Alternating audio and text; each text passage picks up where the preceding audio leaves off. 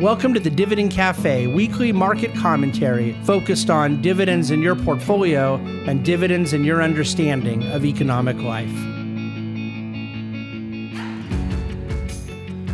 Hello and welcome to today's COVID and Markets Missive. We hope you had a wonderful weekend. Today's missive, as always, is brought to you by the Dividend Cafe of the Bahnsen Group.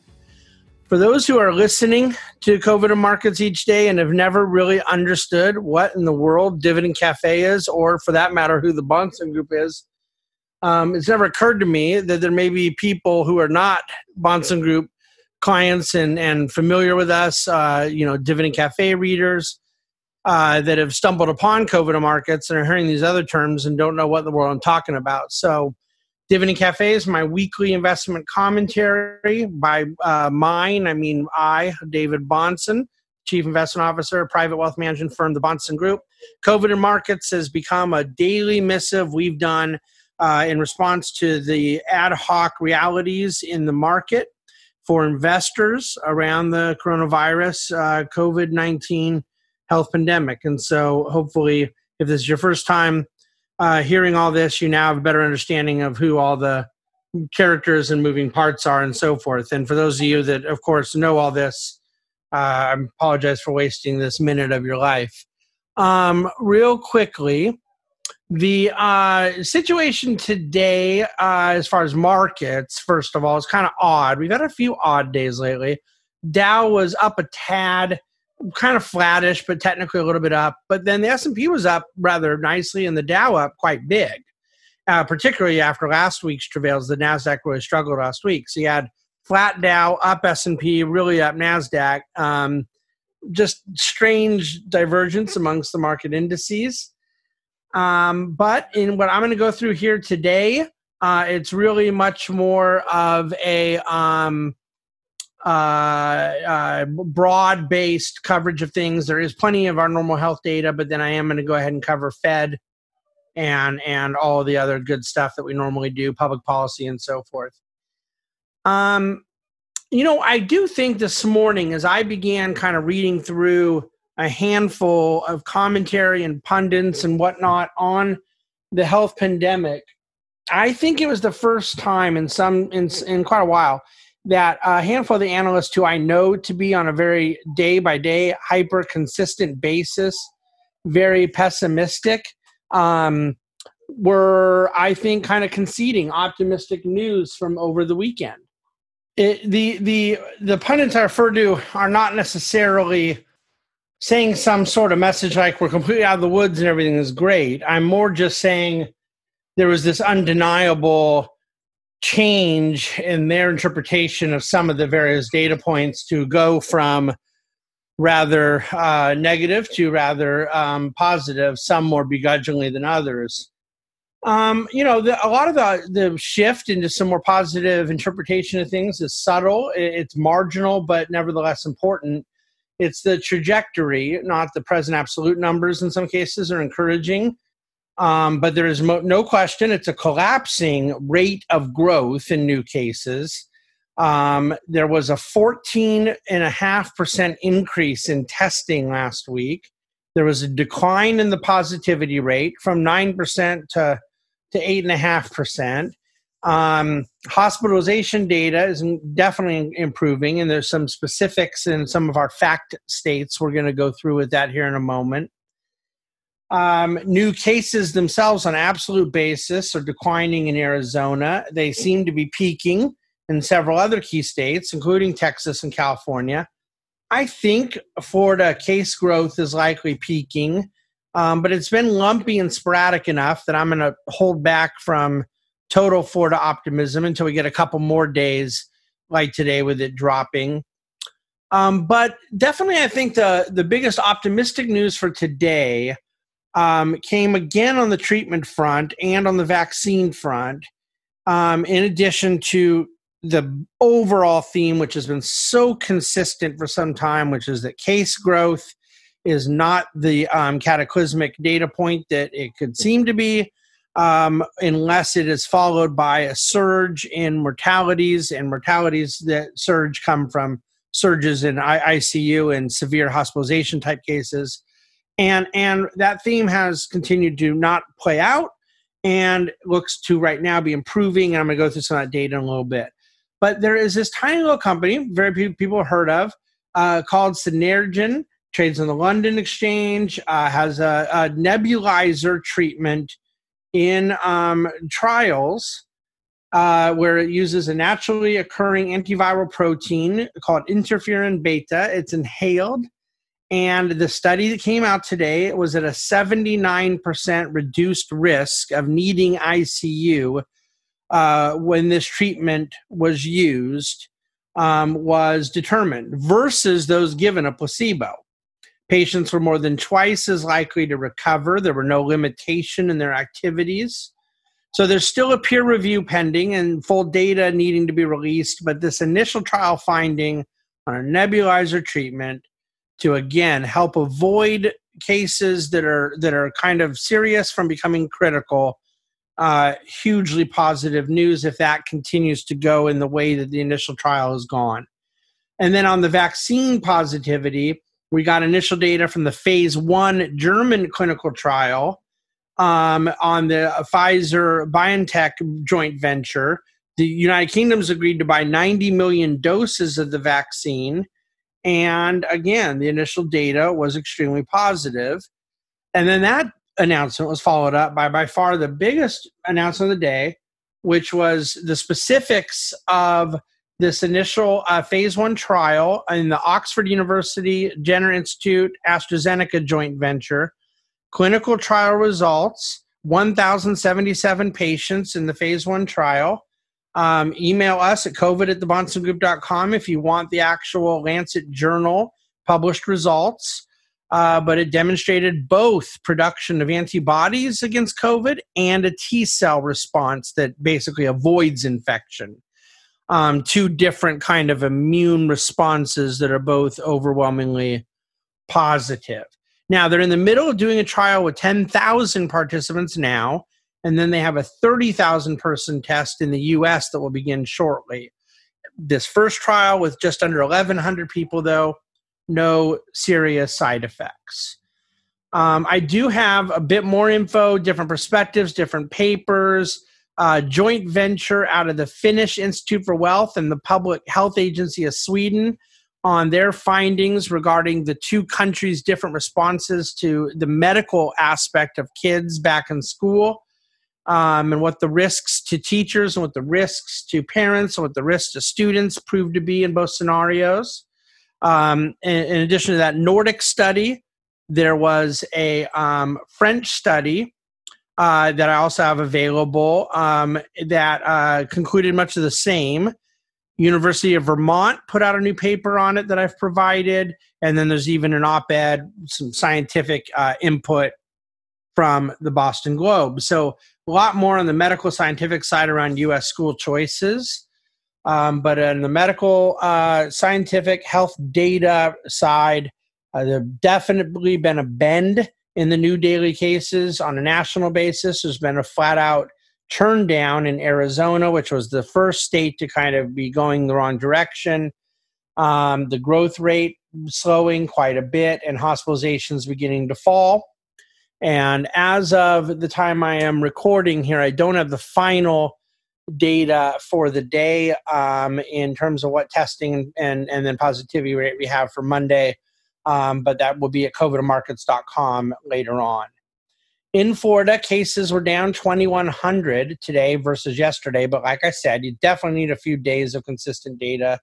And then I did provide a chart that shows the deaths from the day of death, not from the day of reporting, so you can kind of get an idea of seeing how far back some of these deaths that are being reported come from, and how, therefore, it is not really a true indication of where things have actually been. They have not had a day with over 100 deaths. There was one day with 99 as far as the deaths that took place on that day so far, and that was back in early July a couple weeks ago. Obviously, any death is a tragedy, but we want to be able to provide the right perspective so that the way in which our understanding of this is formed is based on properly contextualized data.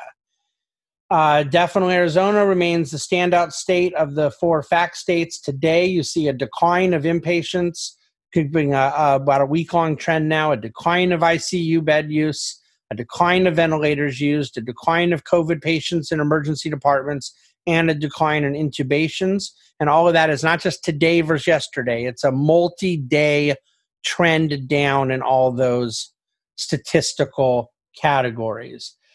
The California COVID page has been providing mortality info on their site for months, and they took down the mortality breakdown by age group recently. It was showing, up until when they took it down, that there were no deaths in California for anyone under the age of 18. And then in concert with the time that they announced that they are doing a statewide injunction against schools opening in a couple months, they took down that mortality breakdown by age group. So what I do have for you at covidmarkets.com is updated Orange County, California data, just simply my own intuition that there are more Orange County readers and listeners than some of the other prevalent counties statewide. But of course, I'm providing the whole state data and Orange County data pretty much every day, just can't provide every county in the state. But in Orange County, a 4.3% decline in hospitalized patients on a 3-day average, by far the largest improvement, meaning that's how many less people over a 3-day average period have been hospitalized for COVID in the last several days. And then you have right now 41% of ICU beds are available and almost 62% of ventilators are available. Very happy to see that and pray for continued improvement in Orange County. And then 2 really important charts for Texas to get an idea of where they stand on the hospitalization side. And it is one of those things where seeing is believing. The visual will be very useful. But the hospitalizations for COVID-like illnesses in the state of Texas appear to have peaked about 2 weeks ago. And then you see an increase for hospitalized people testing positive for COVID, but with no COVID-like illness. So I'd like to think that this means the overall hospitalization number is headed down as well. And the other chart, you see a kind of announcement from ProPublica, which has been really quite alarmist about everything in Texas, announcing good news, data from Texas Medical Center in Houston showing it's past the peak, looking for continued and gradual decreases in hospitalized COVID patients. So we hope they're right, and glad to see a spurt of optimism there on the Texas hospitalization side. Market technicals, the breadth in the S&P 500 now above its February high. The equal weighted index last week outperformed the cap weighted by 2.5%. Small cap outperformed large cap by almost 2.5%. Those are both ways of measuring company performance versus the blended index performance because of the massive size of 4 or 5 or 6 technology names in the blended index that gives a disproportionate impact on the cap weighted. The advanced decline ratio is a positive indicator of more breadth and basically a more diversified strength in the underlying market. So, last week you had the largest e-commerce company in the world down 12%, largest software company in the world down 6%, largest video streaming company down 12%, and yet the S&P 500 was flat. Now, by the way, some of those companies may have had a big move back today, but going last week, I'm commenting on that breadth we saw in the market. Public policy, everyone's back in D.C. now. Nice to see Congress go back to work. And the White House is preparing for their beginning negotiations that will be led by Secretary Mnuchin at Treasury and then Chief of Staff in the White House, Mark Meadows. I'm not really all that concerned, actually, that the Democrats in Congress and the White House will not end up getting aligned. I'm more skeptical that it will be the Senate Republicans and the House Democrats that get aligned. But and when I say concerned, I'm just saying to the reality of a deal getting done. It's very possible a deal gets done, and we should be more concerned about that. But certainly markets and the media narrative and obviously a lot of people who would be impacted depending on the efficacy of what they do.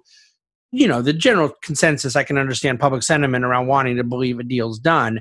I'm more saying I don't want anyone to take for granted that what deal does get done will be universally efficacious. I suspect it will be filled with some good things and some bad things. Major announcement in the oil and energy world, something that I've been predicting since oil collapsed back in March, that out of the decimation to the American energy infrastructure, particularly less capitalized and more levered players, that you would see the strong get stronger and the weak get consolidated. And today you saw the second largest integrated energy company in the world doing a $5 billion acquisition of a smaller energy producer in Houston, Texas, doing so at an 8% premium. That Houston company was down nearly 70% on the year. So again, this becomes a big part of the resolution that comes out of America's energy sector, whether it comes from big public integrated companies or private equity, but you're going to see consolidation taking place, and people can debate where they think that's good, where they think that's bad. There's a bit of both in all of it. For housing, builder confidence in the market, better than expected in July, a big jump from the June reading. But builders are definitely seeing strong traffic. There's a lot of interest in new construction. We continue to think there will be a tailwind for housing, particularly medium price suburban housing in the second half of 2020, largely led by record low mortgage rates. And then in Fed news, I feel like it's been a million years, partially because of the COVID lockdown, and also because of so much stuff in the news cycle and just a kind of preposterous delay that took place in the Senate Banking Committee. But it looks like Fed nominee Judy Shelton should be getting her Senate Banking Committee approval this week and be one step closer to the Fed Board of Governors. She's a diversified intellectual for the Federal Board of Governors, more of a sound money advocate, a bit less interventionist than some of the other current governors. And so it'll be interesting to see if this helps facilitate broader discussions. I'm going to leave it there. Futures aren't even open yet, so I can't even tell you what they're doing. I just happen to be recording about 15 minutes earlier than normal right now. But thank you, as always, for listening to the COVID and Markets podcast. Please reach out to us with any questions. And as always, we'll be back to you again tomorrow on Tuesday with the latest and greatest in all things markets and what we hope will soon be a post-COVID world. Thank you so much for listening to the Dividend Cafe of the Bahnsen Group. The Bahnsen Group is a group of investment professionals registered with Hightower Securities, LLC, member FINRA and SIPC, and with Hightower Advisors, LLC, a registered investment advisor with the SEC. Securities are offered through Hightower Securities, LLC. Advisory services are offered through Hightower Advisors, LLC. This is not an offer to buy or sell securities. No investment process is free risk. There is no guarantee that the investment process or investment opportunities referenced herein will be profitable. Past performance is not indicative of current or future performance and is not a guarantee. The investment opportunities referenced herein may not be suitable for all investors. All data and information referenced herein are from sources believed to be reliable. Any opinions, news, research, analyses, prices, or other information contained in this research is provided as general market commentary and does not constitute investment advice. The Bahnsen Group and Hightower shall not in any way be liable for claims and make no expressed or implied representations or warranties as to the accuracy or completeness of the data and other information, or for statements or errors contained in or omissions from the obtained data and information referenced herein. The data and information are provided as of the date referenced. Such data and information are subject to change without notice. This document was created for informational purposes only. The opinions expressed are solely those of the Bahnsen Group and do not represent those of Hightower Advisors, LLC, or any of its affiliates. Hightower Advisors do not provide tax or legal advice. This material was not intended or written to be used or presented to any entity as tax advice or tax information. Tax laws vary based on the client's individual circumstances and can change at any time without notice. Clients are urged to consult their tax or legal advisor for any related questions.